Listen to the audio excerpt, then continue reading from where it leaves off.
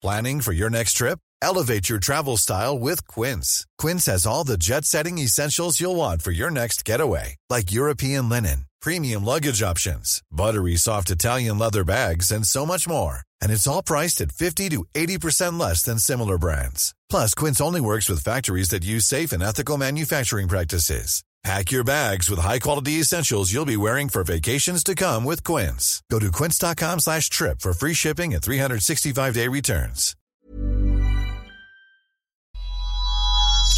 Bijou Podcasts. Welcome to another episode of Couple Goals, ? This is episode 2 of season 2. I'm Stace. Hello, I'm Ben. Hey guys, we wanted to continue on with our part A episode. Oh no, really, it's episode 1, part B. Yes, correct. Isn't it? I would have said that too. Episode 1, part B. Yeah, of our home birth story. Do you know you have pasta sauce on your face? I don't care. See, thank you, but you know where? It's just here. There we go. Okay. We had to take a time out, put that baby to bed. So if you haven't listened to that episode and you're interested to know what led us to this point, please go ahead. If you've skipped ahead to this part because you couldn't be fucked listening to the prep and you just wanted to hear the juicy details of our home birth, then welcome. Well done you. Yeah. Yes. Welcome.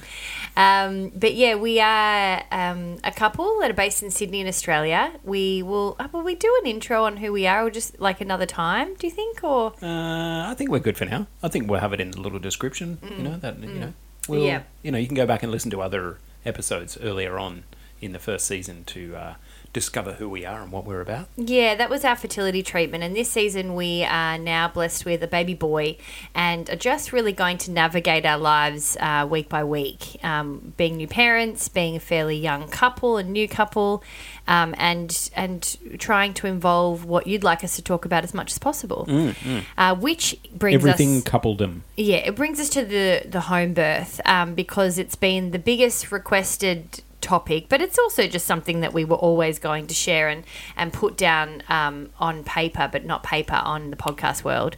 Because Podcast paper. I think A, it's something that's really important to talk about, positive birth. Yeah. And B, I think it's just such an epic thing for us to record our memory of it to have forever, regardless of whether people are listening or not, right? Yeah, exactly.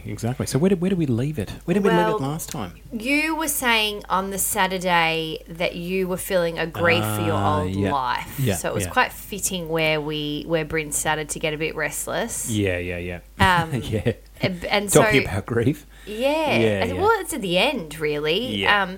I don't know if The I end of the had beginning. a moment like that in the lead up to the birth. I think I had plenty of sheddings through my pregnancy, and I believe that I had a lot more sheddings through my fertility treatment than I anticipated. So when my pregnancy came, as much as I did have a fair few physical symptoms, emotionally I felt like I was quite ready for this baby once I started to accept that it was coming because of the fertility journey that we had.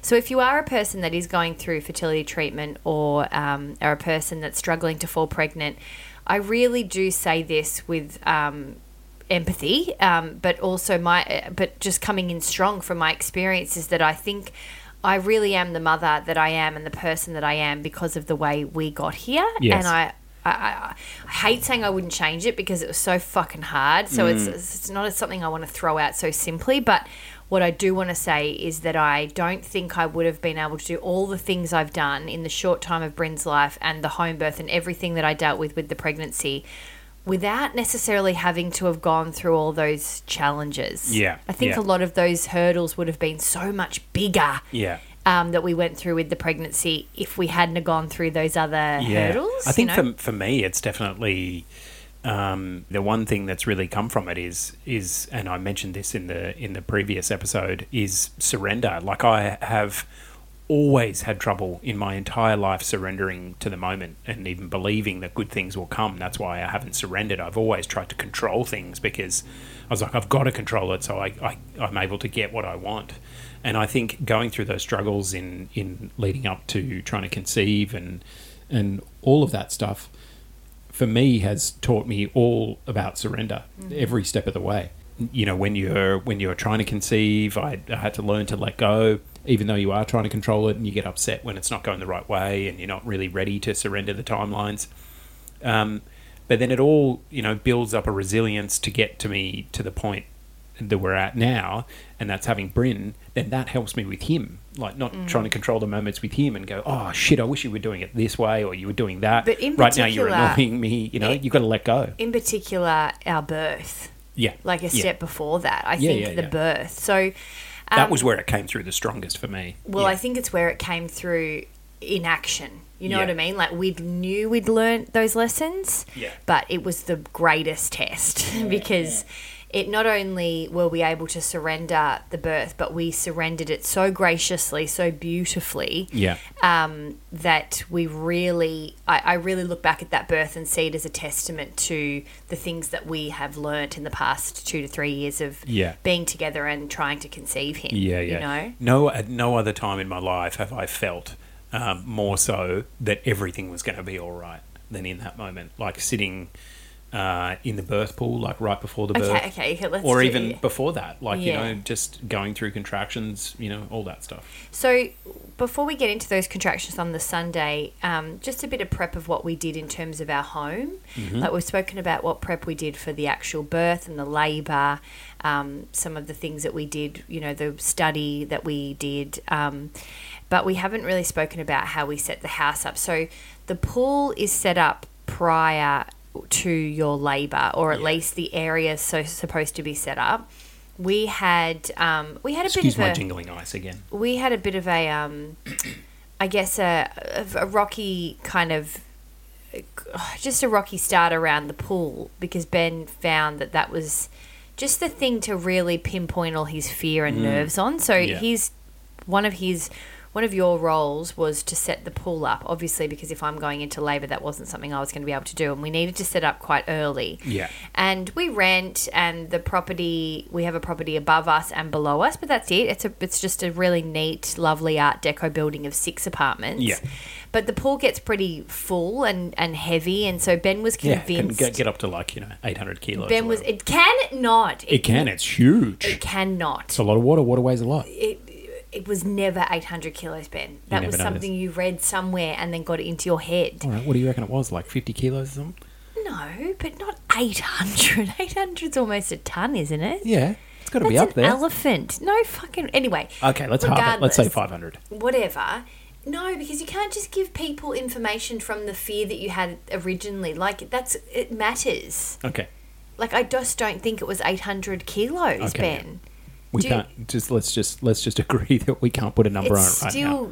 It's still a thing. Like, so it was just basically, it was at a point, Ben just rolled his eyes. Like, you couldn't see that, but he was like, oh, it's still a thing. I'm like, no, it's not really, because it's in the past. Yeah, no, but anyway, it was a contentious part of the process. It was. A sticking point. Yeah, you weren't ready to set it up. You wanted to then put plywood on the bottom. We have a builder that lives next door to us that runs his own construction company that was like, bro, it's fine. Yeah. He didn't really just come out and say, bro, it's fine. But well, this is what I mean. Are we going to go round and round in circles about this? Like, it worked out fine. And are you going to admit any of your fear in this? No, I definitely had fear. I raised it as my fear. Yeah. It really played out massively in me trying to find ways that this was going to be a huge problem and we really have to be aware of it. Which you're still doing when we talk about it. That's my point. Like, you're still bringing up things that weren't issues. Okay. So, yes, there were a lot of fears around that for me, and it was just me coming up with ways that this could be a problem because I wasn't really ready to accept that, I was comfortable with home birth. So to the point that our doula was like, I have an artist that has all wood ready for you. If wood would make you feel comfortable under the pool, I can arrange it. You never called her. No. Like, you just were never interested in fixing your own fucking problem with it. No. And we talked about that today, actually. We were talking about that in another context, that, once you get stuck on something, you're determined not to find ways to fix your problem. Yeah, and that was exactly one of them. People can be like that in ISO, yeah. So I left it, to be honest. I was so consumed with my own preparation that I knew it would come through, and Lizzie was quite great at facilitating. Our doula was really great in making sure that Ben felt supported in his own journey with stuff, so I felt like I almost didn't have to really address it, that I started to feel really supported. And that's why it's really important that your team is really quite connected, because I did feel an essence of Lizzie's got this. Yeah. If Well, there that's is an issue or something happens, she's going to be here. She can Yeah. deal with that with Ben. Yeah. It's a big thing for the doula, though, as well, is to be there for the father. Because And that's- the midwives have got the mum, and the doula is really there to help the father and the mother as well. But Yeah, and we looked at it as, well, Lizzie looked at it when I first started to see her, that it's like an egg kind of situation that, I don't know, it was the baby, the yolk, the mum was the white bit, and the dad was the shell. Yeah. And that everyone was doing their part.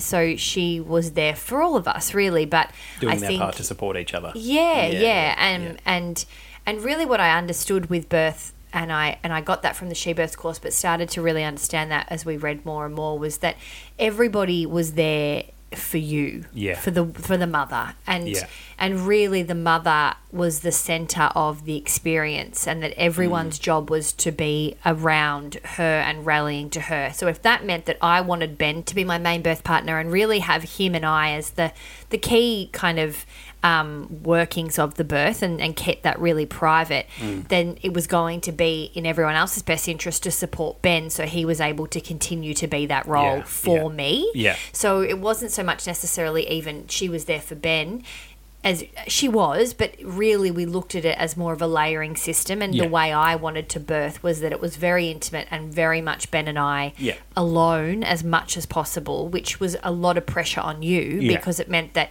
you couldn't really leave me, and it's we'll like get dominoes. into that in a second. It's like dominoes. One falls over, everyone falls over. It's you really are all in it together. Yeah. Kind of exuding light off the mother, So I was very clear on what I wanted to. So I was very clear that moving into this, I wanted to have privacy with Ben. So we set the house up where we had the baby's room at the front of the house, which is connected to our bedroom. Those were two areas that I put really clearly that they were kind of not out of bounds, but they were areas where I could go and be quiet and private, so either by myself or with Ben and I, but it wasn't really like a hangout part. I didn't want that to be that area. So when we were talking about putting the pool in the spare room or in other areas of the house, it was just so clear to me that up in the kitchen was the other end of the house where it was almost like the finale was going to happen. And when I wrote an Instagram post the other day, I realised that, funnily enough, energetically I must have been working my way up the house to birth at the very end of our house and then calling it. Like a little caterpillar. Kind of, And slowly. so just moving through the night. So we set the house up where we had salt lamps ready, which we already have. We have incense ready and sage, which we already have. We had no extra candles. Like, we have a lot of the things that we kind of used for the birth in our house already. Yeah. We did have some coconuts and coconut water, which we didn't use. We set up the home with... we were supposed to have some food for the midwives, which we never ended up doing. We did have some snacks, but we didn't end up eating them anyway. No, and it was hard because actually through the birth I was still saying to them, "Have you eaten? Have you whatever?" I was still able to kind of do that. We're okay. Yes, you just worry about yourself. Yeah. And so what else did we have to set up? So the pool was the main thing, and you were able to do that once Lizzie got here. Sheets, and then we had like a mattress protector that we put on afterwards. Oh, that's right. To make sure that everything, we had fresh Did sheets. you and Lizzie put that on, or did I put that? We put that on before. Lizzie did it. Oh, no, she? I put them. I think Lizzie and I put the mattress protector on together, But then I think she put the fresh sheets on after the birth, but that's... Yeah. Right. Yeah. So we had also some drop sheets that we bought. We had to change some of the tap fixtures to allow to use like a garden hose tap, so we could fill the hose up, which went from the bathroom through the hallway, through the lounge room and into the kitchen. That was one near hiccup. We couldn't get the hose to attach to the tap in the kitchen, even though we'd taken the fitting off. The other fitting wouldn't go on, so we were like, shit, how are we going to do this? So we had to get a plugged screwdriver. it into the bathroom. Oh, that's right, because it could have just easily gone into the kitchen tap and it didn't work. And extended it from the bathroom through the living room and into the kitchen. Yeah. It was, but it worked. Like, it was, and the hose was long enough. I had a girlfriend that was hoping for a home birth that didn't happen, so she had a bucket and some drop sheets and a hose ready to go, so we didn't even have to go get that ourselves. So another thing that really kind of fell into play for us. So then we had that. I had a Fitball that I was using to kind of bring on labour in the lounge room, which ended up being handy. We had pillows and things at the ready. The Fitball was really good, like in labour, just to lean on, though, isn't it? Yeah, well, for me, I think some people like to bounce in it, but I really needed to kind of crouch over and get really grounded and kind of almost in a cat-cow position. I wasn't really up for sitting upright much. No. So what else did we prepare? I think that was about it, really. Yeah. Everything else we kind of had. I think Lizzie brought some stuff. All of the medical Champagne. equipment. You've got to have champagne in the fridge. We didn't have it, actually. Did we? David brought it. Oh, okay. Bryn's godfather, Ben's mate, brought GF. it. Next, No, that night he brought it. Yeah. So we also had all of the medical equipment in the spare room ready to go. So they drop off maybe 2 or 3 weeks before your birth. Once you're signed off that your home is fine for you to birth in. And the birth pool. They drop everything off. We were lucky enough to use the birth pool from the hospital, which was great. A lot of people have to buy their own birth pool, which we were prepared to do, but we were able to use it from the hospital. You can rent them from other places. Yeah. But you've got to get in early because they don't normally have too many of them. They only have 1 or 2, and then it's not very you've got to common. book So them in, all of these things you've got to be quite prepared for. But Yeah. we were looking in December, so it wasn't crazy. Yeah. And they drop off medical equipment. So just to go through that quickly, there's resus. They can still inject you with particular things. I had to bring on my placenta in the end, so I got an injection for that. They have, they can do what's the snip thing called? Cutting the umbilical cord? No. That if I needed a episiotomy? they can do that. Yeah. They're pretty much equipped to do everything midwives, which I wasn't really familiar with. But Vitamin they're K. Yeah, incredible. Because he got the Vitamin K injection. all good. They do the peds check. So if there's any issues, we can see a pediatrician. But if you don't need to, they can sign that off. They weigh them, everything. So they have everything ready to go, and all the other emergency things that we didn't need here if anything happens. Also for blood clotting, I think, or what's it when you lose too much blood? Yeah. They've got medication for that too. So pretty well prepared. And at any point, we did have a discussion that, there was a time where Lizzie could, essentially make a call for us as being the middleman between the hospital and us to go to the hospital. And we kind of didn't give her that power, but just made her aware that we were really happy for her to be the mediator between what is still a public system, and they still have protocols, and us, who were going to be pretty immersed in our birth. Yeah. And she also, having done many, many births, she knew what to look for, sounds, all that kind of stuff, when you were in, going through contractions. So she was great on the phone with the other midwives, knowing just when to kind call. of communicating. So, we'll get into that because legally you need to have 2 midwives at a birth. You have one for the base of the bulk of the birth, and then the other one comes when it's closer to pushing. So essentially there's one to represent the mum and one to represent the baby. You cannot have a home birth with the public system without having 2 midwives present. Right. I didn't know it was laid out like that, one for the mum, one for the baby. Yeah. Yeah, right. So both their healths are covered. Their needs are covered. I don't know if that's like that in the hospital. Probably is like that. When it comes to pushing time, there needs to be 2. I'm sure it is. So that was our set team. We had a midwife that was on call that wasn't my official midwife through my pregnancy. Having said that, my official midwife actually was away for a little bit of my pregnancy. So I had pretty a mixed kind of quality of care, which I wasn't too concerned about. It wasn't a mixed quality of care, it was just a mix. Sorry, mixed people. I don't mean level of care. Quality, that's an awful word. What do I try to say? A mixed... Just a mix of carers. Yeah, mix of carers, thank you. Yeah. But definitely not quality, because I cannot talk highly enough of all of the women that I saw, all of the incredible professionals that I saw. So Lizzie, our doula, was in our team, and then on call that day happened to be Chauncey, who was our main midwife. Yeah. And then we had another midwife by the name of Cheryl, Shez, who's kind of renowned for home birth. She's a bit of a home birth rock star, which we didn't really know at the time.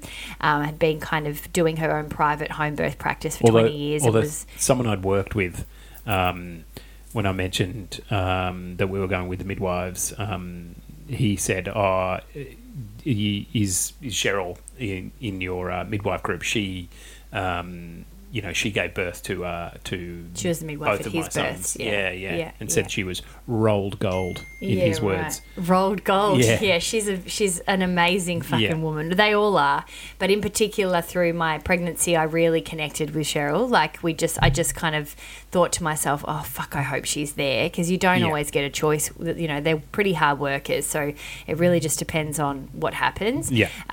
But our team, I just had a feeling that Chauncey and Cheryl would be at our birth from the beginning. Yeah. It was weird. So anyway, a lot of feelings like throughout the whole process were came to the fruition. same. There was a lot of short-term manifestation going on that kind of, it was like, I want this to happen. I can visualize this Who was happening. the I other can see girl? this happening, and then it happened. Who was the other girl that came over? The other midwife that Tilly? came over? Yeah, I thought maybe she was. It was Yeah. either her or I don't know. I just kind of saw a few of them. Then we also had a student midwife that didn't end up making Nicole. it too. But it was crazy because everybody was so ready to be here. Yeah. My actual midwife who I'd seen in my pregnancy was around the corner when I was actually starting to push. She was even going to come up. So the care was just ridiculous. Like people were just kind of desperate to come and get involved and help. But in the end, I think a decision was made, which I'm glad it was, that we kept it as intimate as possible. Yeah, I wasn't really ready for any swift no, and you can't make changes. Yeah, you can't make those changes late in the game because you're all in the zone. mindset. Yeah. It's like when you go out partying, when you're younger and you end up at your mate's place and there's a small group of you and you're all sit down hanging out and then someone says, oh, hey, can blah, blah, blah, blah, blah come over? And you're like, no. Really? That didn't happen to me that much. It's like a bit more merrier with me. Well, You're a stoner.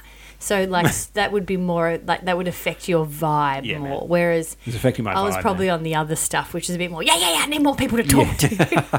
These people are sick of me, man. I need some more, But speaking of drugs, it is really, the closest thing I will say that I felt like birth was in a real short wrap-up was like an experience on drugs. And you are on drugs. It's just that you haven't taken anything. It's all natural Hormones, drugs, which is what will continue to blow my mind about the experience, because it felt, I've taken drugs, I know what it feels like to take them, I know the ups and downs and the highs and lows and the peaks, and that was so similar to how I felt through my birth.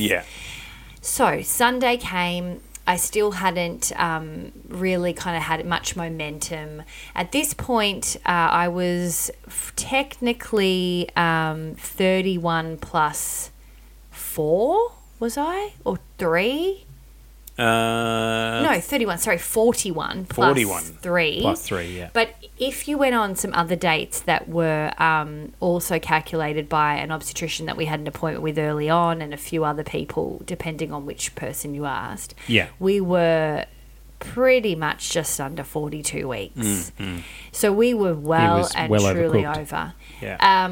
We had a bit of an idea that I was having a big baby, or we were having a big baby. We had a stretch and sweep on the Friday and I was already 3 centimetres, which was quite a surprise because I really hadn't been given, I don't know, just on the much, Friday, and we gave birth on the Monday. So just to put that much in context. idea that I had moved much further than my last appointment, so it was quite a nice surprise for all of us. And a lot of the talk after that was, okay, this is happening, like this weekend you're likely to go. So Sunday morning came, there wasn't really any other signs, and it was just getting to a point. I actually read back a message that I sent my best friend, and woke up Sunday morning and said nothing, like just sent her a message saying nothing, like the Did you word. just one word? And she was like, that it is so will come, unlucky. baby, like it will come, like baby will come, it'll come, babe. And so Sunday afternoon, you and David went for a walk that was decided wasn't a walk that would accommodate my pace, so I was not allowed to come. It's so true. It was exactly what Well, happened. we'd run. I don't know why we weren't running. I guess it wasn't. I think you were buggered. And it just wasn't a wanted time to run, preserve, really. And so you guys went for a speedy walk, and I said, why don't you call me on the way back? I need to get another walk in and try and move this body.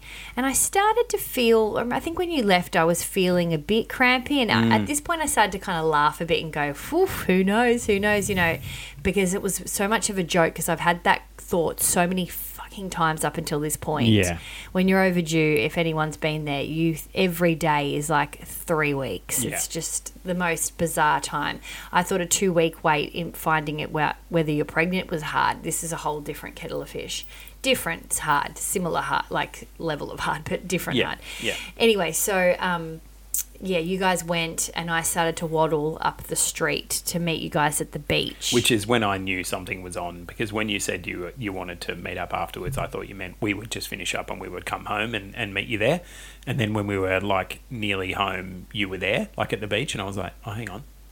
What's happening here? I felt like I was getting some movement, and I wanted to keep it going, so I just got off the couch and started walking. You didn't want to be on your own. But I was well, no, it was more as well. I didn't mind. It was more. It was more that I wanted to try and make sure that it kept moving, because often if you haven't been in labour before, because you were like, let's get this baby out. There's like, if you do feel some contractions, there are some ways for you to try and kind of get some momentum. But at the same time, I did try that plenty of times, and I feel like the baby's going to come when the baby's ready to come. Yeah. So at this point, I'd written a bit of a letter to Bryn and said, I felt like I really needed to be clear that through my work and through all different things that I do with my life, that I was going to make sure I paid him attention. Like, I think he just needed one last little bit of comfort. Yeah. I had this sense in meditation that he was just like, Mum, is there going to be undivided attention for me? And I just needed to give him a bit of love. And when we decided to do the stretch and sweep, definitely needs that was though the as well. same. Now. Yeah. When you think about it, he's totally like that. He demands your attention. Yeah, and he won't. And he's a cute kid. He's pretty self-sufficient, but he won't have that for forever. Like, he's quite clear on what his needs are. He's a very clear communicator. He is. Yeah. And so I kind of got a sense that he was holding off a bit. So I wrote him a letter and assured him that I would promise him that in my journal. And then on the stretch and sweep day, I said to Ben, I think we do need to do this. I think he just needs a bit of a hand. Yeah. What we later understood was he 100% needed a hand because he was so big that there was no way he was able to really maneuver himself out. Like, he was stuck. Yeah. In a way. I don't want to use the word stuck, but it wasn't a lot of room to move for him. He needed to see the light. Yeah. So I met the boys, and I had already downloaded a contraction app, which Ben thought was hilarious because he hadn't seen it until we kind of sat at the pub. But it turned out to be very handy. The Pavilion is just a ginormous pub near our place that we spend a lot of time at. Not at the moment. No. But it was where we had lunch. The boys had a beer. And I was starting to count my contractions, and there were times where when the contractions came up, which at the time I didn't know if they were or not. As a first-time mum, I didn't have any idea if that was something that was actually going to turn into labour or not. But I was counting them, and I did think to myself, okay, I have to concentrate through them now. Like, I kind of can't keep having this, being the talkative, joking, witty kind of banter person that I am. I had to shut up, which was very different for me. Yeah. You had to go within, I did. I wouldn't say within yet, but I just didn't have the breath to talk and kind of manage that. So then we had another friend that had just had a baby, maybe a couple of months before us, come by and visit. They were going for a walk, and we all sat. That was a out real on the sign, grass. I reckon. What we were sitting there, that they just turned up. Yeah. And they were there. Yeah, that it was like, quite weird. Okay, we're on. Yeah. And so my girlfriend was saying to me, she was watching me, and she was like, I think you're on, babe. Like, I think this is happening. And then about maybe 40 minutes after that all started, or I left the house, probably about an hour after, I said to Ben, I think I need to go. I started looking around at everyone, and I started to think, I can't be in public anymore. That's the first thing I thought. Yeah, right. Yeah. I looked around and was like, I can't be around people now. Something's drawing me home. It's time to go down. Yeah. So we came home, and that's exactly what I did. I sat on the ground in the hallway and had a bit of a freak out, as we called the midwives. Yeah. And did we call the midwives, or did we call Lizzie first? We called our midwife to see what the go was. Yeah. And our midwife didn't answer, and unfortunately, that's right. The diversion on her phone wasn't working, so no one got the message that I'd left, and no one was answering because when the midwives, they all have 2 phones. When they're off, they will let the other one call out because they can't turn it off. It has to call out, so then it gets diverted to the person on call. But the diversion didn't work. She forgot to set it or something had happened. I think she diverted it, but it didn't divert to a specific number. Yeah, she said that's right. She forgot to put the number in. So it ended up being that we'd called our doula, Lizzie. This was probably about 3 or 4 o'clock in the afternoon on Sunday now, I'm thinking. Yep. And Lizzie was like, okay, I'll just get some food. She was about to drop her daughter off at a sleepover, so it was kind of perfect for her. And she said, and then I'll make my way over. With us all thinking we'll see where we're at, you know. By this point, Ben and I, we had our first and only, I guess, tense moment, really, between us. The thing that was helping me at that point through the contractions was Ben to do, it's like a massage on your back where at the top of your bum cheeks is like the lower bit of your back. But it's like that chubby bit right at the top of your bum. And by Ben pushing his hand, so having his like wrists on the outside of my bum and putting his hands in the middle, he would push the skin together was a technique that we learnt to try and take the pressure off my hips, but also my stomach, because I was getting that bad crampy feeling, and it was just kind of diverting the attention away from it. It wasn't necessarily taking the pain away. And it felt like it really worked. And then Ben suggested that he might not be able to do that for very long. I was like, should we get the TENS machine? Because I'm not sure I can do this all night. And then you just cracked it and went, yes, right. Well, I'm going to be doing this all night. So you'll be doing it too. Yeah, I actually said, you are never to say that to me again. Yeah. Every time you've told that story to a woman who's been at a birth or given birth, they're all just like, "Jeez, you fool." But it's true. Let's just not talk about that. Yeah. You kind of crack it too when I tell the story, but it's such... I tell it not to kind of make you look like an idiot, but I tell it because of the power of that moment, because from then on, it was like game on. You just got it. It was like you had to have something, and then you were on and did not leave me. And I mean that. I get emotional every time I think about it. You did not leave me, not just physically, but you were with me energetically every beat of the way. Yeah. Again, that was just that fear before the surrender. That was a bit more the last spurt of fear coming up, you know? Yeah. But I think every bloke on the flip enough, side, I think you can kind of see that it was hurting your hands. Yeah, but in the big picture, you have to You're get like, shut perspective. the fuck up, fucking push. But I think, you know. Did I ever say it like that? No. Yeah, no, I you never got really like went into this weird. I was worried. Never because, turned into the demon lady. No. Yeah, I was because I came. It was on very a good calm. day. The whole thing was very calm most of the time. But the only thing I was going to say is I think every bloke's got to have at least one bumbling fool kind of moment during I'm during sure the many birth. have more, which is all understandable. You know, you've all got to go through what you've got to go through. But you've never been through it before when you do your first. Look, to be honest as well, you had done some incredible self-work. You'd worked with a coach probably for 6 weeks leading into the birth. So if you are a bloke listening and you are feeling like you have a bit of ego, or you're still getting a bit frustrated, or there's things that you need to work on personally, it would be so recommended for you to see a therapist or do some work on yourself leading into this process, because that's going to help everybody. And if you're able to be as strong as Ben was, then you too can have a birth like we had. You know what I mean? Like there's a level of I guess certainty you need to have within yourself to be able to But I mean this, it might sound a bit cocky, but in order to achieve what we achieve, like it's true. You've got to have done the work. It all just kind of timed out though for us. It's another one of those things where it was the right time, everything happened at the right time. But I think it's where a lot of the surrender stuff came from for me, was because I'd done a lot of work that was really based around deep emotional work about letting go of a lot of stuff. And I first went to him because I knew I had a lot of emotional blocks from experiences in my past, and that I had tried so many things and I couldn't break them down. But then looking back at it in hindsight, that was where it all happened. It was all meant to help me surrender. It's like letting go of those things helped me then surrender the fears, leading up to the birth and going through birth. And then the experience of surrendering in birth and having that feeling has helped me surrender the outcomes of other things that I'm searching for and trying to manifest in life. I think it's important as well, because we are speaking about surrender, which I don't think we said in the last episode, that we both really worked with Lizzie on just clearing our birth stories and the experiences that we had been told from our parents about birth.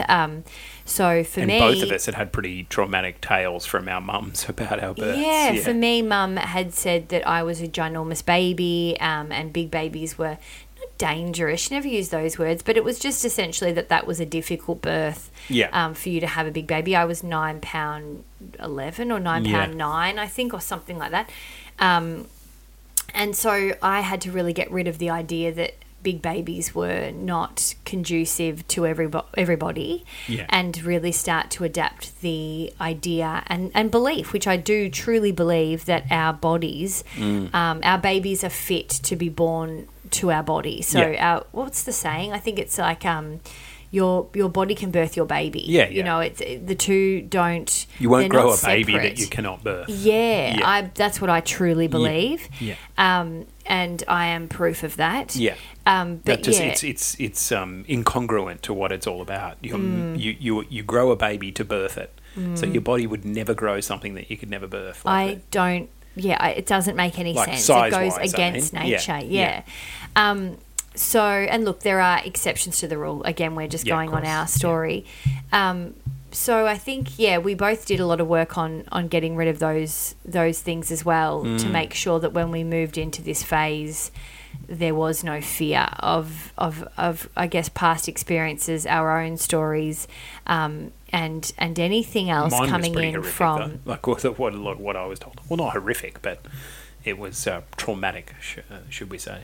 I'm a twin, and my brother and I were both not complicated, but weren't straightforward. So my brother got stuck and he had to get forceps out, and then I came out second, and I was about to come out breech, and I had to get turned around. And my mum, we were born 15 minutes apart, so that was a really long time between the two of us. So we're told. We don't really know if that's long or not. But back then, she'd lost a lot of blood. It was at a different time. This is in the mid-70s.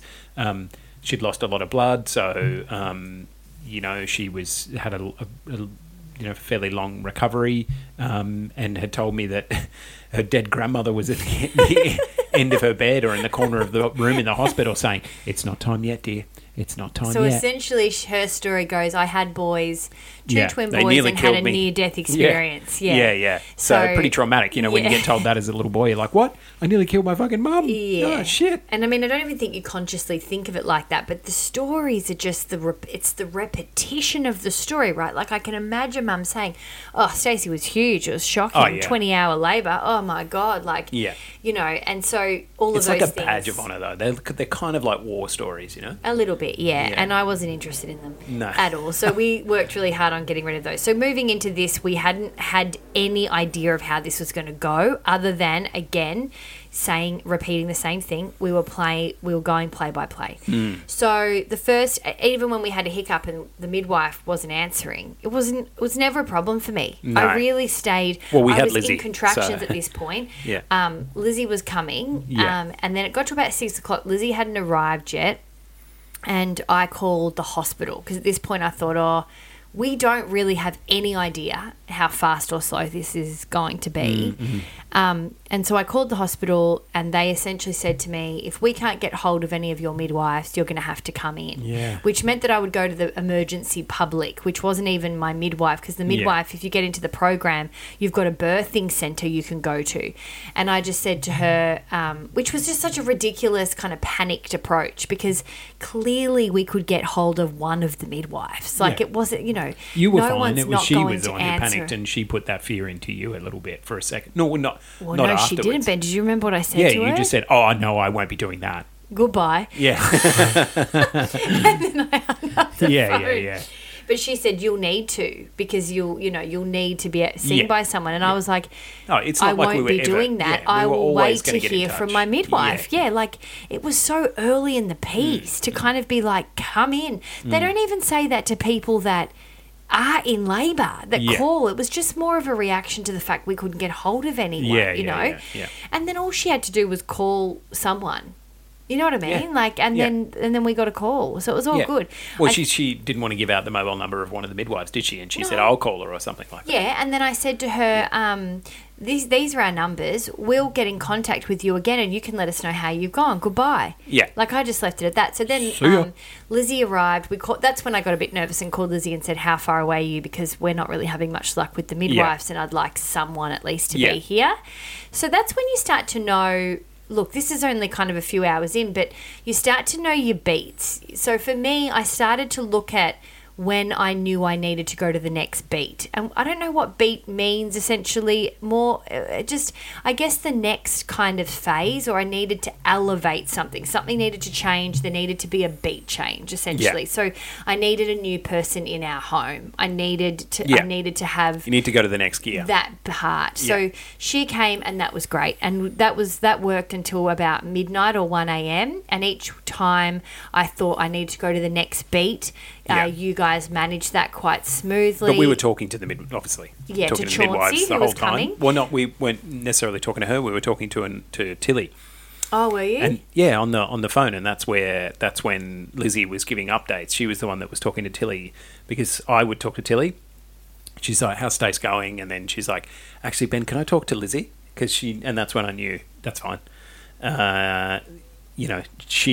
Lizzie knows exactly what's going on here. So Lizzie would leave the room, and then they would talk about what's going on because you were like, I need the midwife here, I need someone here, and then she would go out and she's like, well, we don't want to come yet because they have their own plans when they should be here because they don't want to, change the natural timeline of things. Yeah, which is amazing. Because it can change a mindset and then that can start changing things and making things happen in a different way. So they hold off a lot of the time because they really want it to happen naturally. Yeah, it was incredibly done. It really was, like every step of the way.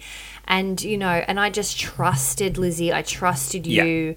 Yeah. I knew that if I really put Lizzie my was great. foot down... Like you literally cannot, Yeah, we can't fault her. And no. I knew that if I really put my foot down, someone would be there. Yeah, I felt she was very so confident. supported. Very confident. I felt so supported. I get emotional just thinking about a time in my life where I've ever felt that supported. Like I just felt like I was lying on a cloud of people that were just there for me. That's what you need as a mum who's about to, or a woman who's about to deliver a baby. Yeah. So we had that, and so so Lizzie, she facilitated that. I do remember talking to Tilly now laying down. So at this point, we were birthing predominantly in our bedroom. I remember. Is that where we kind of, Lizzie was saging the room, and I have these kind of snapshots of coming in and out of contractions and just seeing her kind of float around. We had all salt lamps on. We had a bit of music in the background.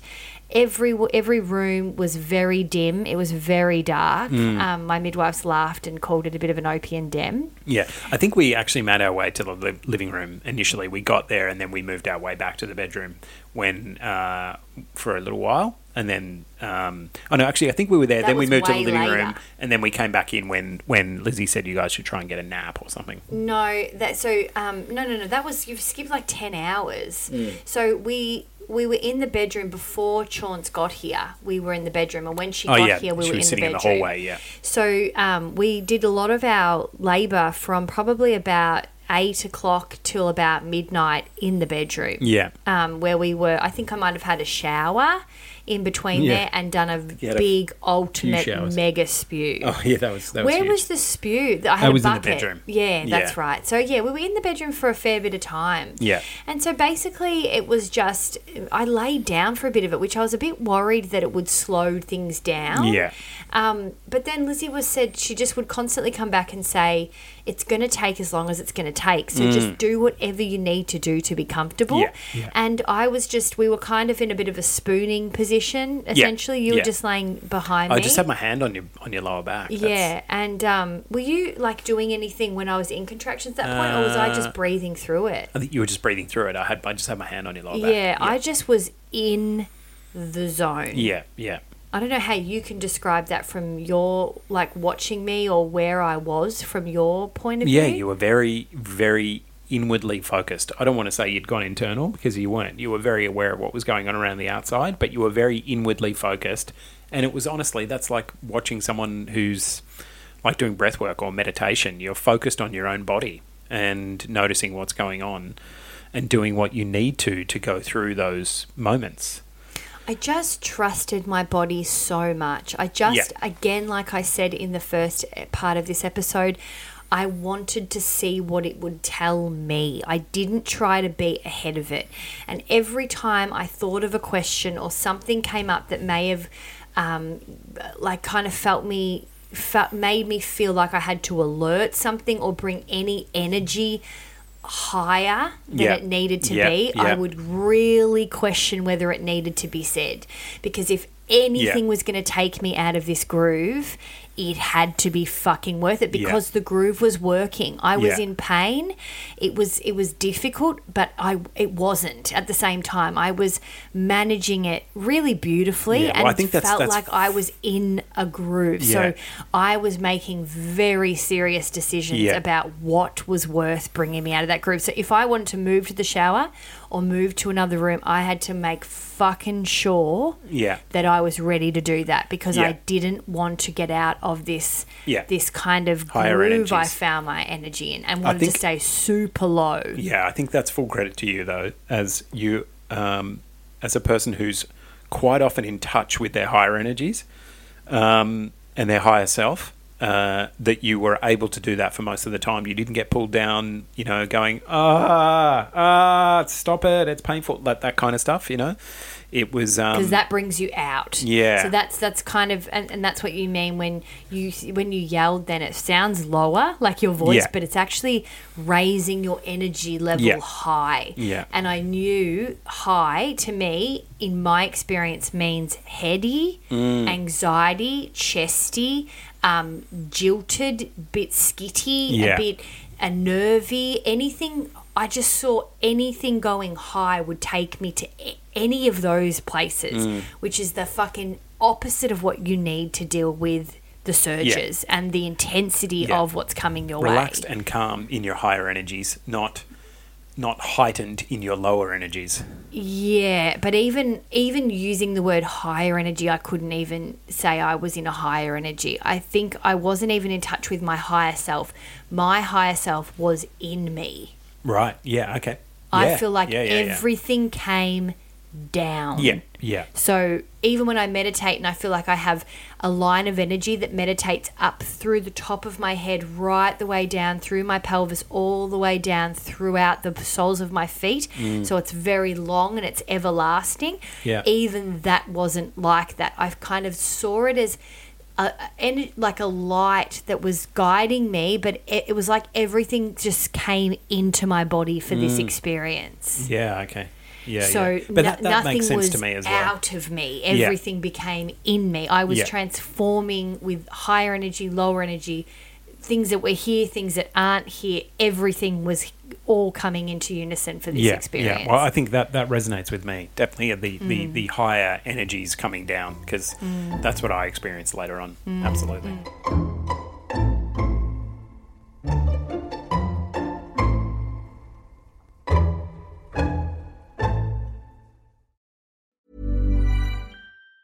Planning for your next trip? Elevate your travel style with Quince. Quince has all the jet-setting essentials you'll want for your next getaway, like European linen, premium luggage options, buttery soft Italian leather bags, and so much more. And it's all priced at 50 to 80% less than similar brands. Plus, Quince only works with factories that use safe and ethical manufacturing practices. Pack your bags with high-quality essentials you'll be wearing for vacations to come with Quince. Go to quince.com/trip for free shipping and 365-day returns. So I was laying down for a lot of it, which was really surprising because I found it really kind of calming and just like I felt safe in our bed, and I felt now that I think back and look at that, I feel so privileged that we were in our own bed. I was on Ben's side, which was interesting. And I just felt that's it was where that near the salt salt lamp lamp is, and that's what Bryn still loves till this day. Yeah. Just loves looking at it in the mornings when we have a cuddle and a feed. We call him a little glowworm because he gets up. We don't turn the lights on. We just turn the salt lamp on just to wake him up slowly. Yeah. And he has a feed every morning, and we just have a little cuddle. It's interesting. We're thinking about doing some work or going back to Sunrise or something, and it's an early start. I can't imagine breaking that little routine we have now. It's so special. Ben gets the coffees, and he sometimes jumps back into bed if he's not hectic in his head about work, and we'll have a cuddle like we did this morning. Anyway, so we were basically doing that up until this point. So Chauncey came, and Chauncey is this kind of... how do you explain Chauncey? This energy that is almost like in a person, the energy I just explained. Yeah, she's so absolutely. grounded. Yeah. She's so in it, but she's fun and light at the same time, and so respectful, reads the play like a fucking captain, but at the same time is 100% responsive to what's going on. Looks at the possibilities and not the roadblocks, and just so to speak. patient for the beats, waiting for the beats. So she came probably about 1 a.m. at this point.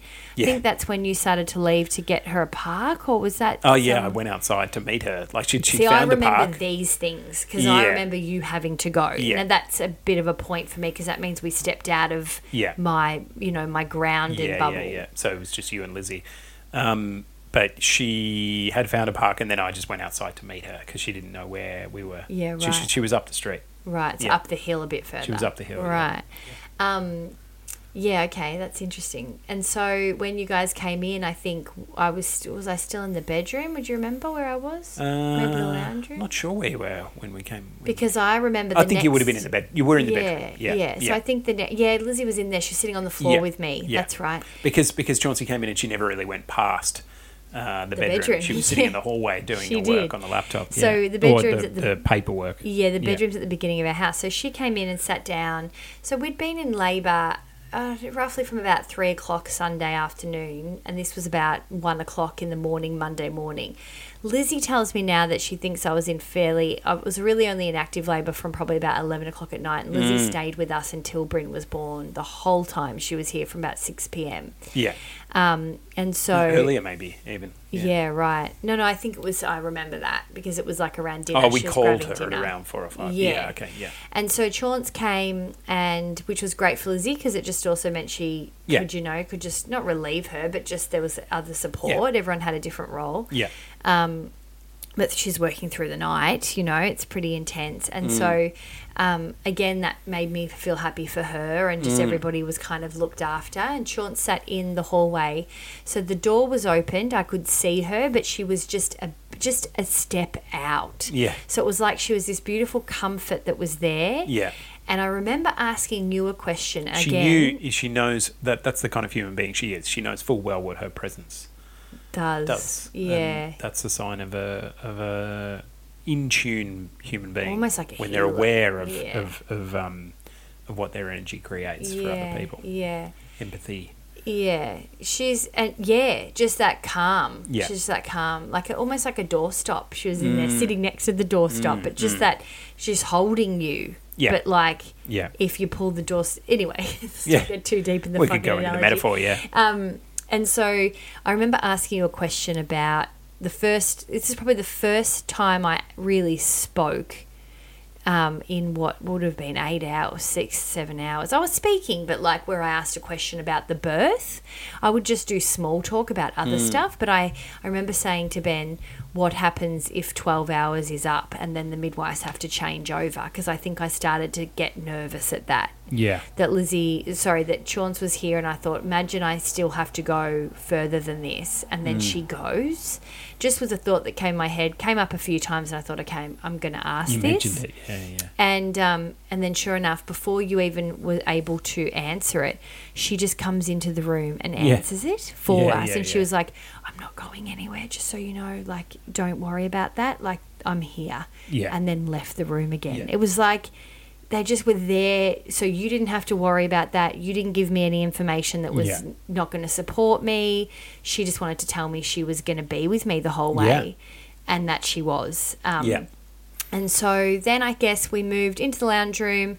Things were kind of moving, but they weren't. I think at about 5 o'clock in the morning, I started to say, okay, maybe we might want to think about checking where I'm at. Now, if you haven't had a birth or you're not pregnant or whatever, there's a time where you can start to see how far dilated you are. Not if you go in the real bloody natural way like we went. Generally, you try not to have that conversation just because it can get in your, I guess, your mental. It takes you out of things again, and it starts to ask questions. Or it can change the game for you mentally. You're like, oh shit, okay, I'm here. I need to work towards this. I need to change things. I need to do something. Yeah. So I decided that it was I was in the position to look at it as a positive either way. I thought to myself, if I'm at a certain point, if I'm less than 5 centimeters, so you need to be, 10 centimeters before you have a baby? Yeah. If I was less than 5, which is less than halfway, and really only 2 centimeters from where I was. But things can change rapidly, yeah? But this is where I was saying my headspace was at. Yeah. I thought to myself, I'm going to look at both ways positively. If I'm less than 5, then it means we go and have a sleep. Yeah. And just kind of then bunker down and get ready for tomorrow. Yeah. I.e. a couple hours. You couldn't really sleep with contractions. But if I was like, I don't know, 7, maybe it's time for us to get some momentum and stay up and really bring this home. So, i.e. momentum, change positions, start to use different ways. Yeah. And I ended up, and so she didn't tell me exactly what I was, but she said you're 5. You're over 5. She didn't really give me the language, did she? No. I forget what she said. I was basically halfway. She said, no, I think that was the thing. She said, if you're over 5, I'll just say you're over 5. I won't tell you exactly what it is or whatever. Yeah, right. So she said, you're over. Yeah. She said, she kind of made it like you're just over. Yeah. So we decided to have a quick nap anyway.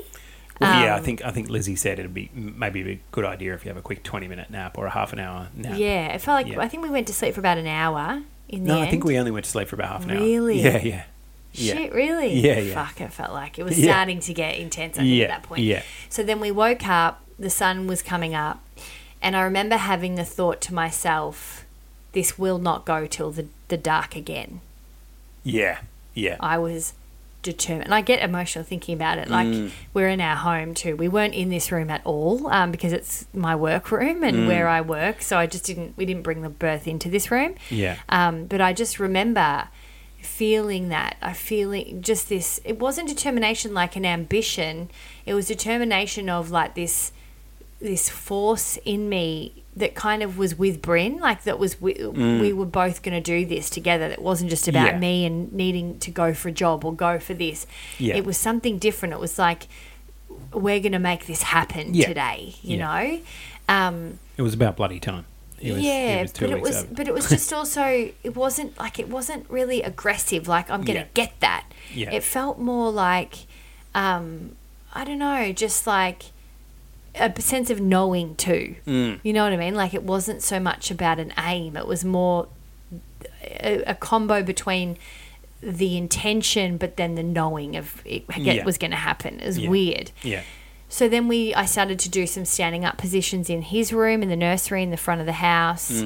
After we woke up. You were having some muesli. Lizzie fixed you some breakfast, which was a big relief for you because you forgot you hadn't really eaten. I remember I was starting to talk again. I'd had a bit of I was a bit back to like chatty It really did Cathy. feel like a new stage. Yeah. Yeah. And I wanted that, I think. Like I wanted us to have... The girls went to had a bit of a nap in the lounge room. Yeah. I remember being the one to wake up and walk around and just was looking at them sleep and, like, just taking it all in a bit at this point. Because we woke up and I woke up and I walked into the kitchen and I walked past and Lizzie was asleep on one couch and Chauncey was asleep on the other. But, like, in that kind of half asleep, half awake. And they both kind of woke up, and then that's when we were in the front room and we started again. And they just kind of came in. Lizzie came in first, I think, made you some brekkie. Then she left. Chauncey came in and said, "Okay, how you got your feeling?" And then we did some other positions, and I think she did something in there. Maybe she did the heartbeat in there, so she was checking. And the interesting thing about this was every step of the way, Chauncey kind of did the heartbeat. All but the time, though. I She was never checking it really all the time. knew she was doing it. She Yeah. was just so incredible. So subtle, Yeah, and also it was subtle because Bryn was subtle too. Like Yeah. his heartbeat was consistent and stable the entire way. There Yeah. was never a time where When he he freaked also out, went to yeah. that high energy. Yeah, he yeah. was just in the low with me. Yeah. This real calming space. So then I think I might have had another shower and it started to feel different. Things just started to be a bit more uncomfortable. I don't know if it was like I was getting tired or what. We were in the lounge room and I think there was a few times in this part where I couldn't quite get my position, Yeah. which was starting to feel a bit funny. We checked my waters and I could sense that there was starting to be a bit of a when are we going to get here? Like, when are we going to move things? Yeah. So we did another check. I think it was probably about 10 o'clock or something, or maybe 9. I don't know. And we thought my waters broke, but they hadn't. So we thought that there may have been a bit of water breakage, and so then we ended up breaking them Yeah. just to kind of get things going. Yeah. And from there, things got going. Yeah. Yeah. Oh, It Jesus. really accelerated. Yeah, it did. Yeah. So water was gushing out of me in our lounge room. Yeah. When I say hospital quality drop sheets, fuck, they are incredible. They are I pretty good. cannot get over Yeah. how much liquid was in our Yeah. lounge room and kitchen, and then they just took everything with them, and it was Yeah. like our house again. Yeah, yeah. It was like we never gave birth. And that's another thing they do. They do all of that. They Yeah. packed Take it all away. everything up. It was Yeah. all clean. I was moving around slowly, but I was. Yeah. And so I remember their water just coming out of me in the lounge room thinking, there's no way that drop sheet's catching all this. I just, because you feel so vulnerable as well in those moments. You're like, I can't move. I can't move my body. Yeah. And I am basically, it's not even pissing. It's like a whole other Yeah, level. yeah, yeah. You just feel so vulnerable because Yeah. you can't take yourself to go to the bath or the toilet. It's just a very weird feeling. Imagine you just having piss come all out of you Yeah. in an area where you do not just piss on the Yeah, carpet. yeah, no, I can So imagine. those things started to get a bit Yeah, weird. yeah. Like where I was like, fuck, okay. And my body started to show, like it was Yeah. starting to, Yeah. So then the pool started to be filled and Yeah. and I was in pain. People say, oh, it's surges or whatever, but no, it was really starting to hurt. Yeah, and right, yeah. I was just starting to it was You never harder. showed that, though. You never showed that you were in pain, really? Really? No, not from what I remember. Maybe Discomfort, pain's maybe, not- but yeah. Yeah, maybe pain's not the word, but it was definitely at a point where I felt like it was harder for me to stay in that groundedness. Yeah, yeah. So it was bringing me up, and I was Yeah, yeah. finding it hard to stay on top of my fear, my scare. And my fear at this time was building, and when we got into the pool I certainly had that, which was my transition, which is classic. Everybody has their fear and you build to crescendo. Yeah. You build to crescendo where it's like, I can't do this, and Yeah. I had the classic that. Yeah. So it was building to that, so it was taking me out of the energy, and it needed to, because that's where you start to push, right? Yeah. So I was building, and it was just more, I couldn't concentrate anymore. So I was nervous about that, because you're nervous that you don't know when it's going to move to pushing. So how long are you going to be needing to fight yourself a bit, where are you surrendering yet, or are you still trying to bring yourself back in? Yeah. Like that was the battle Again, for me. you were doing all of this internally, though. This was never expressed outwardly, except once we got into the pool and there were, when we were coming up to game time. I think I wanted to vomit a few times though in this point. I don't think I did. I don't think you did. but No, you've only vomited earlier on, but no. I think I No. vomited twice, babe. Yeah, One but time in the earlier on. lounge room. You're right. Okay. Yeah. And so that was pretty full on as well. Like for a lot of people, I felt much better. I felt like it was a purging for me. Yeah. I remember Chauncey saying, sorry that happened. And I didn't say this because I didn't have the energy, or I wasn't saying anything at the time. But in my head, I was like, oh, no, it was the best. Yeah. Because it was just that's such what the whole process is about, isn't it? It's about letting go. And I just didn't. I Releasing. needed to get the liquid out. He was Yeah. so big. My Yeah. body was trying to get rid Full of of fluid. everything Yeah. that we could have. Yeah. So then we finally hopped in the pool, which would have been about, I don't know, maybe 11. Yeah. I don't think I was in the pool for longer than 2 hours. yeah, we were pretty crinkly though, weren't we? Yeah, at the yeah, end? Remember yeah. how Which, crinkly we were? yeah. Which is what they do, like when you have a home birth, or I'm assuming they do it when A they're water birth. in the hospital with the water birth. Is they don't want you in that pool too early, because as soon as you do get in the pool, it can kind of slow things down if you're not ready. It does relax you as soon as you get in there. Yeah. But look, it relaxed us. We both got in. I couldn't quite find a position, but then also I don't know if there was ever going to be a position that I was comfortable in, because I was starting to transition, which meant that I was really freaking out at this point. Yeah. So we got in and I started to feel intensity. Intensity is the best word, really. It was more intense than it was pain. Yeah, it was this is where you were energy. the most vocal in the whole process. Yeah. And strangely, this is where I felt the most calm. Like, this is Right. where you felt the most intense. This is where I felt the most calm. Right. Yeah. So, like drugs, so I feel like if you've taken drugs before and you may have had a bad pill, or you've taken, like you've taken something and it's bringing you kind of to this high, and you start to feel a high, especially for the first time you've It's ever a done rush, it. a It's a rush. rush, Yeah. I started to get this. This is what started to build momentum. You start to feel that rush where you need to breathe through it to kind of make sure you don't freak yourself out. Rush, that's what it is. So by nature, isn't it? A rush happens so quickly that it comes up. It's like, holy shit, I'm slipping out of where control am I here. go- Where's this Yes, going? Where's this yes, taking yes. me? I'm out so of you've control. got to breathe, which is exactly the way I Because feel breathing like. is what you are in control of. Yeah, and Yeah. also, but it levels you somehow, the Yeah, breath. yeah. It brings you back into your body, because Yeah. a lot of that is rash. So it goes, and Yeah. a lot of it's driven by your thoughts, Yeah. So it's easy for that intensity to take you somewhere else. Yeah. So in the water was helping with that, but at the same time, the rushes started to get, that's exactly what I should call them, rushes, because that's what they felt. Yeah. The rushes started to get, and I've got no problem saying pain, but it really doesn't equate to the same kind of pain, if you stub your toe or you do something like that. It is different, but it was painful in a way. But I think what was more painful was not so much the physicality, but the fear around the rushes of that feeling. You know what I mean? Like, so I started to freak out at how strong they were coming on. And I think for me, as I tried to calm myself back down, I was really struggling to get some calm in between the contractions they say rest in between contractions, but at that point, God, I was 30 seconds in between at this point, or a minute, if that.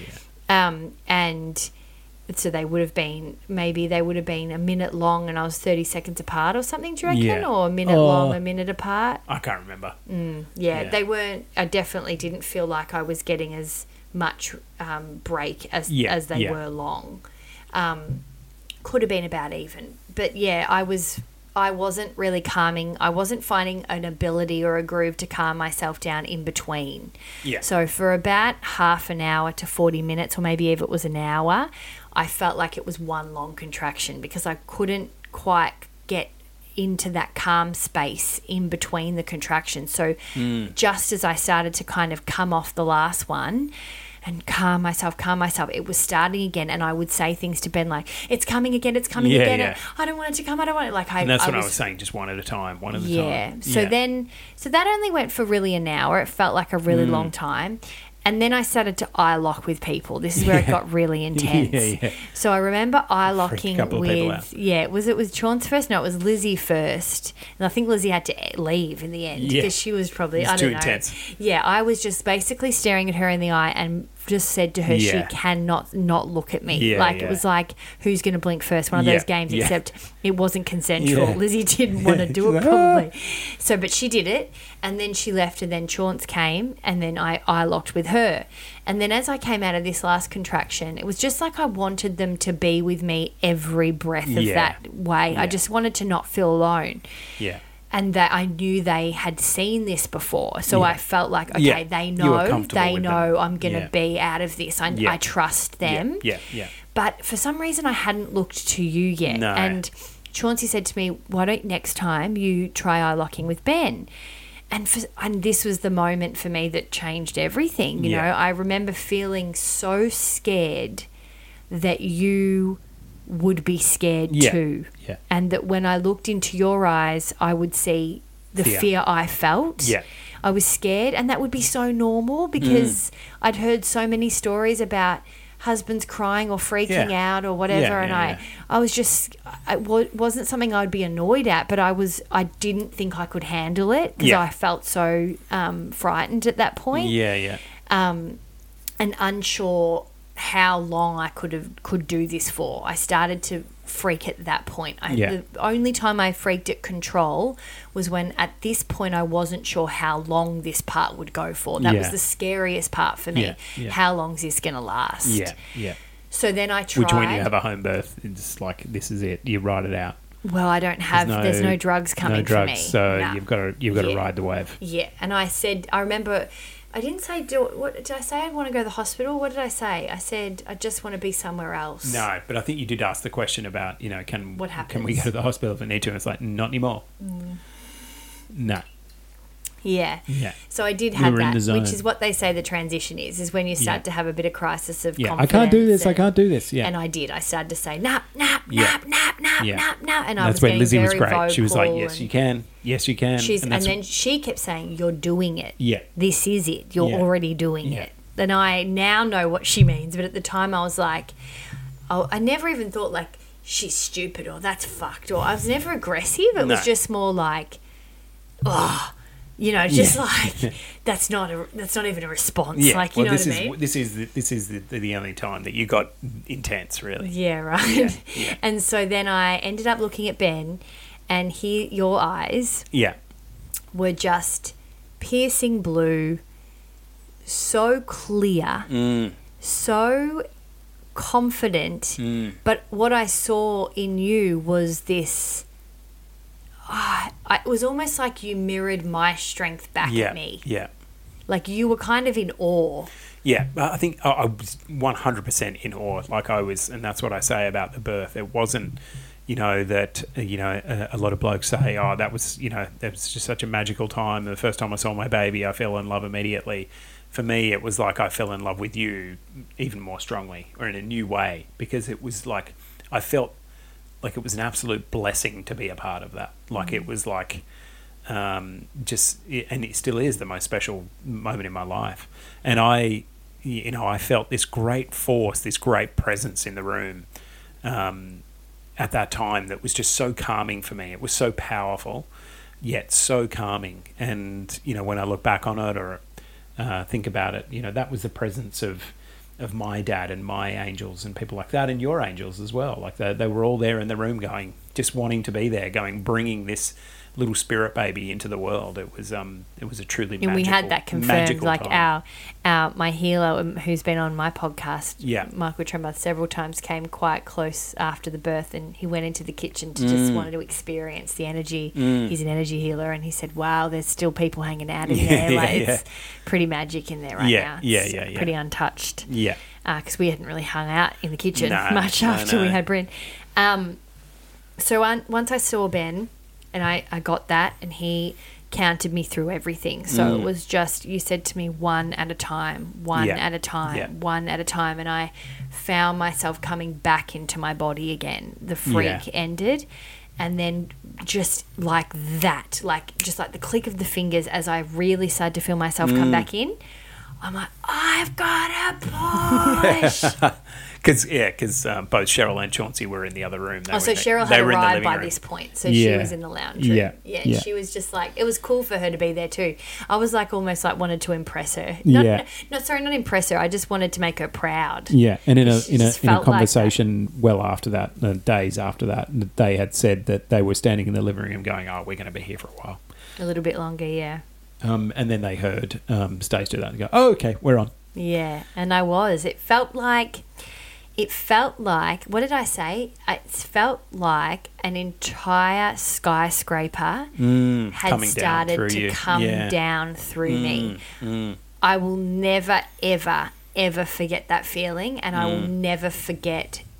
And I now, thinking about that feeling, don't think there's ever been anything I'm prouder of experiencing, because I just thought I have had a building, the equivalent of a building come through me. in terms of energy and a baby. Yeah. And then that's when things started to happen really quickly after that. And it was only like another 45 minutes after that, I think, or something like that. Pushing, And it was a bit stop-start. Like, I think with a baby, first-time baby, you've got to kind of direct them through. There was definitely a few moments we changed positions a bit. So I was leaning over the edge of the pool. Ben hopped out. Ben hopped back in. Yeah. And then I was like kicking back, and then you were lying in front of me, on me. And then that's when I was looking down, and I could see his... So I was leaning. So just for anyone that's interested in the real birth, like I used to listen to the birth details to a T. I was leaning back, and my pelvis was slightly kind of... I had my legs out, you know, kind of clasped, my feet kind of clasped together. Or one was kind of faced, my right leg was faced the other side. And I don't know how to explain it. I was kind of like this. So what's that? It's like a yoga position. So the left like a leg... hip opener to some degree. Kind of, but the left... Yeah, my right foot was on my left knee, and then my left foot was facing the other way. So if you're a dancer, it's like fifth position or something. I don't know. Yeah, right. You just make that up, fifth position? No, there's like positions, standing positions and seating positions. 5, 6, 7, 8. Yeah. Yeah. And so... Yeah, so I was kind of new from my working with my Chinese doctor and my guru witch lady, Megan and friend. She was saying to me that my right side of my pelvis was more flexible, which has always been the way, because I am a dancer, and my right side has always been more flexible. You're right-handed, yeah. So she said that, you know, just you can kind of maneuver them out that way. And all of a sudden I just remembered that and just kind of moved my body. And Shez reckons at some point she was looking at me going, what's she kind of doing there? And she thought, am I going to kind of intervene here and just give her a bit of a tip? And then she goes, no, this bitch knows what she's doing. Yeah. And I did. So I was kind of moving my hips around a bit to get him out. And I remember the moment where, you know, I was pushing and I was getting really vocal. And I could see his head coming out. Like, I was looking like over your shoulder down, and I could see, and I was like, is that his head? Is that his head? And I'm like, yeah, it is. Yeah, it is. And they kept saying to me, look, Stacey. And I was like, nah. No. I just, I had been so conscious and into it the whole way. And I was like, nah, I'm not interested. I just need to stay focused here. I didn't feel separate to him in that time, but I also did. I felt like I'm here to do a job, and everyone is counting on me to get this done. Yeah. I can't emotionally invest right now. I'm busy. Like, I did feel a bit, the pushing part was very, very boss for me. Like, I don't know what the word is, but it wasn't this spiritual kind of whatever energy. It was like, now I know what I need to do. I need to flex my hip out. I need to breathe. I need to trust that my perineum is going to stretch. I need to just push. And I need to listen. Because the girls were kind of saying, all right, now push, now don't. I just need to fucking concentrate. Yeah. So I was like, I'm not looking. That's a distraction, and I'm not going to get emotional Yeah, I here. understand that completely. So I didn't. And, you know, and maybe my next birth I might, and I might be in a different place because I'll know what to expect. You needed to concentrate. You didn't want any distractions. No. Yeah. And I absolutely probably couldn't have, because he was such a big baby. So I moved, and I just remember feeling like, what's that feeling? I'm trying to explain to anyone listening what it feels like to push a baby out of your vagina that big. It kind of feels like, if you're to do this funny face. I wouldn't know. I'm trying to explain it to you now. If you're to do this funny face like this. Oh, yeah. Pulling your cheeks out. Yeah. Yeah. It's like you think if you're feeling so tight, you're gonna split the corner of your lips. Okay. Yeah. Wow. The real tiny, delicate skin part. Yeah. Like, think about that. Yeah. That's the first thing you think's gonna rip. Yeah. You think that, right? Wow. Yeah. But I remember you're getting a bit squeamish, and you were there. Well, yeah. I can understand that the analogy, the forces on your skin. Yeah, and it's through that analogy. And when they say it's stretchy, it is, but it doesn't necessarily feel like what you are used to thinking stretchy is. Yeah, so stretchy to me is like an elastic band. It's a new kind of stretchy. Yeah, and so because we did the perineum massage, it was definitely the thing that helped me in this stage most, because I knew what that felt like. Yeah. So when Ben put his hands inside me and stretched out the perineum, it wasn't a shock to me when it happened. Yeah. And that is what I think was absolutely the testament to having no tears. And yes, I did not tear, which is an absolute... You can say it's a miracle, but then it also isn't because we worked our asses off to try and make it happen. How big he was when he was born, so yeah, you got to put it in context. Well, so we didn't. So I remember thinking, okay, I've had this feeling before. It's going to keep stretching, and even if it rips a little bit or whatever, it's okay. Yeah. It's okay. It'll just stretch as far as it can. Yeah. You know, I kept telling myself because you almost feel like you're ready to hear it. Yeah. That's how close you feel it's coming to tearing, right? Yeah. But I just kept going, it will stretch as far as it can. Yeah. Like we've done everything we could do in our physical power. Yeah. And I just kept breathing and I just kept being patient because what I started to realize that I didn't know before I gave birth was contractions kind of become a force in themselves. So if you push and work with the contraction coming on and don't push before or after, it will almost help you. It's almost like jumping on the wave. Yeah. Oh, that's what they were saying. I didn't realize jump that. On the wave. Yeah. So I was like, oh, I didn't realize you push. So the contractions don't stop in pushing. Yeah. I didn't get that. I thought pushing was separate to contractions. Yeah, wow. Contractions still come. Yeah. You push with that's them. That's like Mother Nature right there, isn't it? Like catching a wave, like the ocean. It's like working so with similar, it. Yeah, working it's Mother with Nature it. in control, and you got to work with her. But don't fight her either. Yeah. Don't try and get in amongst it in between. And that's why I think when intervention comes in and they're like, push now, and you're not in a contraction, you're working against fucking nature. Look, I'm sure there's reasons why people have to do it sometimes, but I didn't know one was in any rush. For me, I was just in my kitchen. Yeah. So anyway, we ended up pushing and it was like 2 steps forward, 1 step back, 2 steps forward. And I remember thinking to myself, all right, I'm going to push 20 more times. And if he doesn't come out, I'm out of here. Like I just would tell myself funny things like that.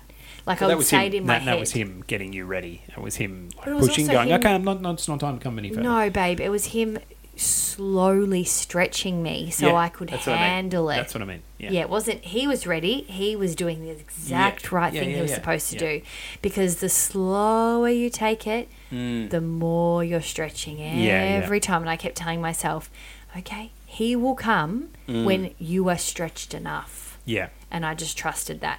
So then we pushed and he got a bit stuck. So I started pushing. They were like, okay, we're getting really close here. We're getting really close. One more time. And I went a bit more quiet as opposed to, and we filmed it. So I'm like, literally like this. Yeah. Like really inward. Yeah. And he came out. I got his head out. Yeah. And then he got stuck. You had to stand up though, yeah? Yeah. So then they started to freak a little bit and they were like, okay, Stacey, we're going to need you to stand up. And then it got pretty fast, pretty quick. And she was like, I might just need to put my hand up. And I was like, do whatever the fuck you need to do. Yeah. But never did I think he wasn't okay. No. Never did I think, how's his heart? But it was just all fine. Yeah. It was a minor stressful moment. I think if you had followed my heartbeat, it probably would have gone up a little bit. But I was never really, I wasn't worried. It was just... I agree. And I did feel the pressure that time. I thought, I just remember looking back, get him out. And I saw Chauncey's face and she was a little bit more serious. Yeah. And also I think that was just a testament though to having both of them there, like Shez with all this experience, Chaunce with less home births, you know, and Lizzie being the doula. It was just I just felt like we were protected no matter what. And Shez looked like she was starting to instruct Chaunce a bit more, but she still didn't look worried necessarily. No. It was just more like, okay, now we're going to need to instruct some things, you know. So then they pulled, they kind of had to slither they thought his shoulder was stuck, which was what is classic. Which what normally happens. Yeah, but actually his shoulders then came out. Yeah. And was it his back fat or his arm fat? It was his back fat. Right, his back fat actually got stuck. Yeah. And so once they were able to grab the fold of his skin in the back crack of his neck, he slid out. And I had quite a short umbilical cord, so we sat back down and we met our baby boy, Bryn. Yeah. At 1:19 p.m. on Monday, the 20th of January. Yeah. He is a Capricorn, the last day of Capricorn. I knew he would be. Yeah. And what was that moment like for you? I just started bursting into tears. I was like, even before that though, I was a little bit like, I got emotional before he even came out. I was crying a little bit. But yeah, when he came out, I couldn't contain my emotion. It was so nice. It was, and I think that's also, there is, you know, as much as I say, you know, I'm calm and relaxed the whole time, and which I had surrendered, but there's still some level of stress that sits in there in your body. It's inevitable. You know, you want to meet your baby, and you don't want anything, you know, you want him to have 10 fingers and 10 toes and all that kind of stuff. So when you're told that he does and that he's a beautiful baby boy, you just get really upset, you know. You're like, it's a massive relief. And I remember looking at him, and yeah, he was just cute as. And that all happened so quickly, and you're processing so much in the moment. You're like, holy shit, I'm a dad. He's okay. He's healthy. You're not really thinking much beyond that point, but you know, it's just so magical. Quickly, you don't have any words. I'm forgotten again. Yeah. But then yeah, you had to birth the placenta. So then it's very, very quick that the kind of, as the father, the baby gets kind of handed to you for a little bit, cleaned up a little bit. Yeah. And then I was just sitting with him in the living room, and I was just like, this is amazing. Yeah, it was cool. Yeah. It was so cool to see real unfiltered emotion from you and a man, but you mostly, and just like sheer joy. Like, I think, Ben, you've worked so hard to have the joy you have, and I think I'm a bit the same. We've both always had to work pretty hard at getting the good in our lives. It's just not been, and I don't regret any of it, but it's not been an easy road necessarily. Been handed, no. And not that I felt like but that's when you enjoy those rewards that much more, when you've had to work hard to get them. But I don't look at the birth as working hard either. I just felt like, or when you've had to go through a lot to get them. Yeah, but I felt like your tears were finally just joy without anything else. Yeah. You know, even though we did unrestrained do an epic joy. Birth, there was just this, we've been given this blessing because we're lucky and we get to have this child.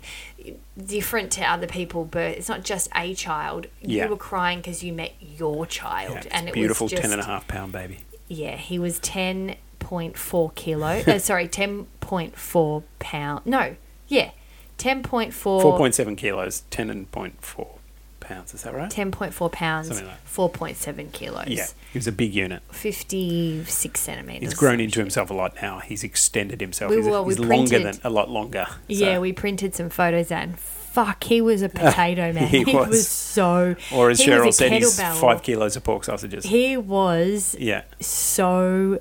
You couldn't even see any characteristics on him. He was just all fat. She was busting to get him on the scales. She was like, I need to get him on the scales. I need to find out how much this kid... This is incredible. And they were just so shocked. And then when they did, so finally we were thinking about whether they do the injection to bring the placenta on. And that was the only time I think I felt the whole time where they had kind of told me they wanted to do something. Yeah. Everything else was my decision. Yeah. Even Lizzie still had my back at that point. She was like, well, hang on, Stacey, you know. And I was like, I was so tired and was a bit uncomfortable at this point. The placenta... the umbilical cord was quite short, and I was a bit uncomfy in the pool, and I just wanted to wrap it all up. Like, I was pretty done. He had fed at that point. Before we got out of the pool, he had done a breast crawl, fed himself. Yeah. He was always a very good latcher. Straight on the boob. Came out straight on the boob. He put himself on there too. Yeah. He was big enough as well to just kind of get his way there. Which is what they say about big babies. They just, So I fed him... for a little bit, I don't even remember how long. You cut the placenta. I think we left it the cord intact. The umbilical cord. We left it intact for as long as we could. I think because it was so short, and I was in the pool. It was pretty it was hard. Yeah. But we left it on for like 20 minutes, I think, at least. It was almost not pulsating. Yeah. So we wanted to keep that on as long as possible. But, you know, sometimes you just then make decisions. Yeah. And I was like, okay, it's been long enough. And so we did that, and then just as we decided to do the injection for the placenta, I got the contraction. So it was a bit, the only thing that I was a bit like, oh shit, if we had waited 5 more minutes. But at that point, my heightened energy was back. I was just excited. I just wanted to party. You also want to go and meet your boy. You know? And just talk to everyone about what the fuck just happened. Yeah. Just have that kind of, you know, that next day recap, like after a wedding or something. I was just so keen to get into the next part. Yeah. So it was pretty full on when I got out, though. I think I still am still in a bit of shock as to what happens next with your body. I didn't expect all the blood, and it wasn't even that crazy. The pool it wasn't like a murder scene. It wasn't anything like that. Funny enough, with home births and water births, it was all pretty contained, you know.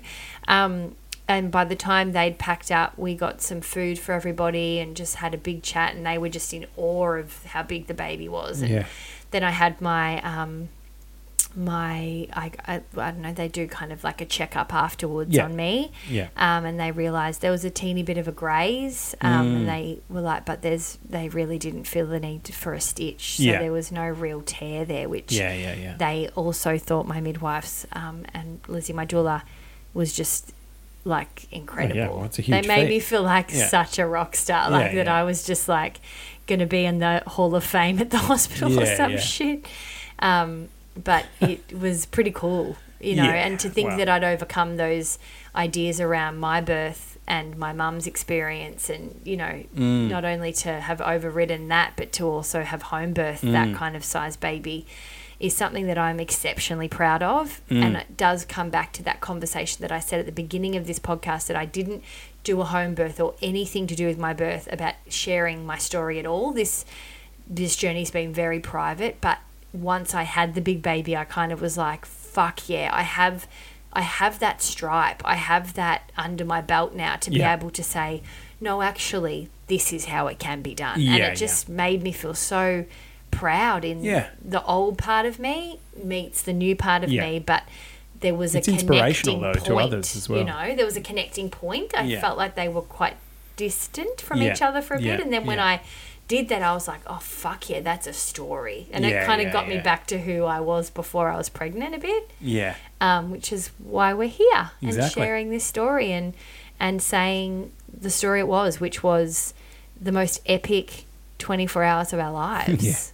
You know, always will be. I don't even know if you have another kid, if we're blessed to have another kid, how it will ever top this.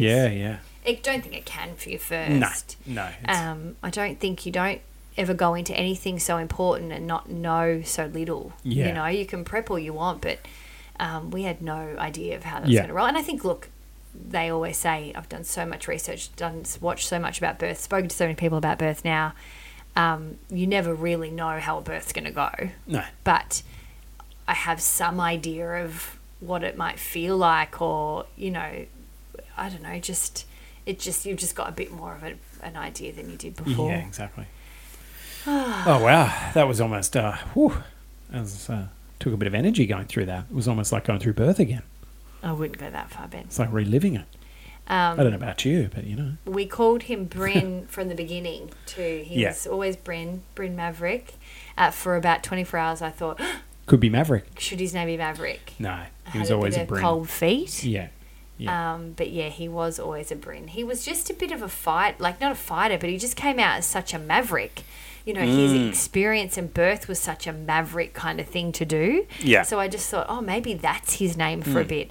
And then we got to know him and his beautiful little soul, and we were just like, oh, no. He's definitely a Bryn. He's Bryn. A little soft touch. So we hope you enjoy.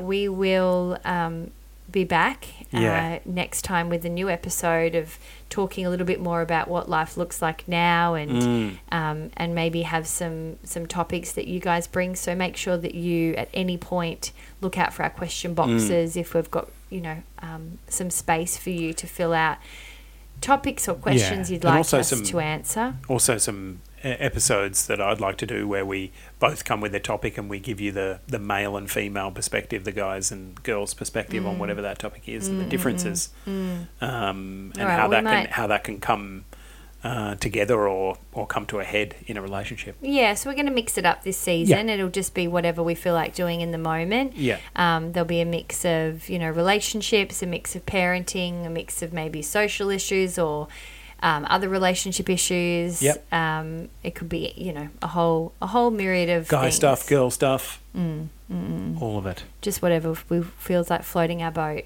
But at the moment, we're pretty consumed with the parent thing.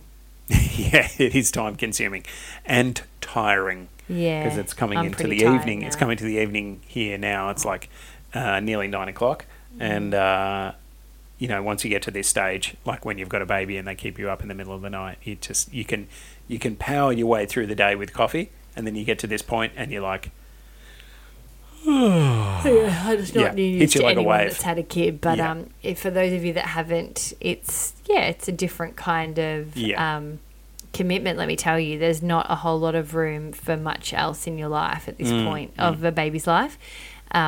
But the really interesting thing that I've found is that I don't want to be anywhere else or have anything else going on. No, absolutely even I'm not. doing still a bit of writing on my book, and it's a real struggle to get me there to the keyboard. Be good when this book's finished.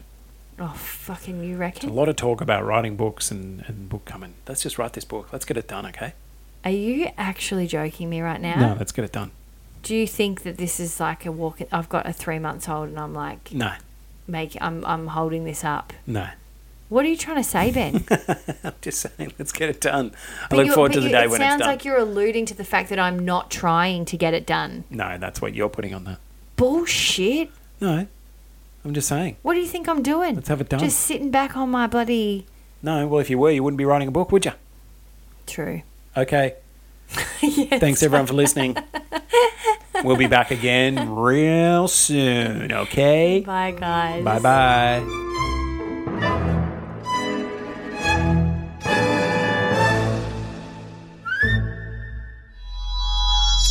This has been another Bijou Podcast production.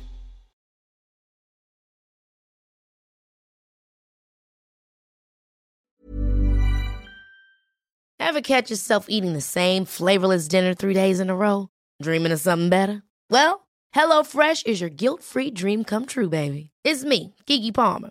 Let's wake up those taste buds with hot, juicy pecan-crusted chicken or garlic butter shrimp scampi. Hello Fresh. Stop dreaming of all the delicious possibilities and dig in at HelloFresh.com. Let's get this dinner party started.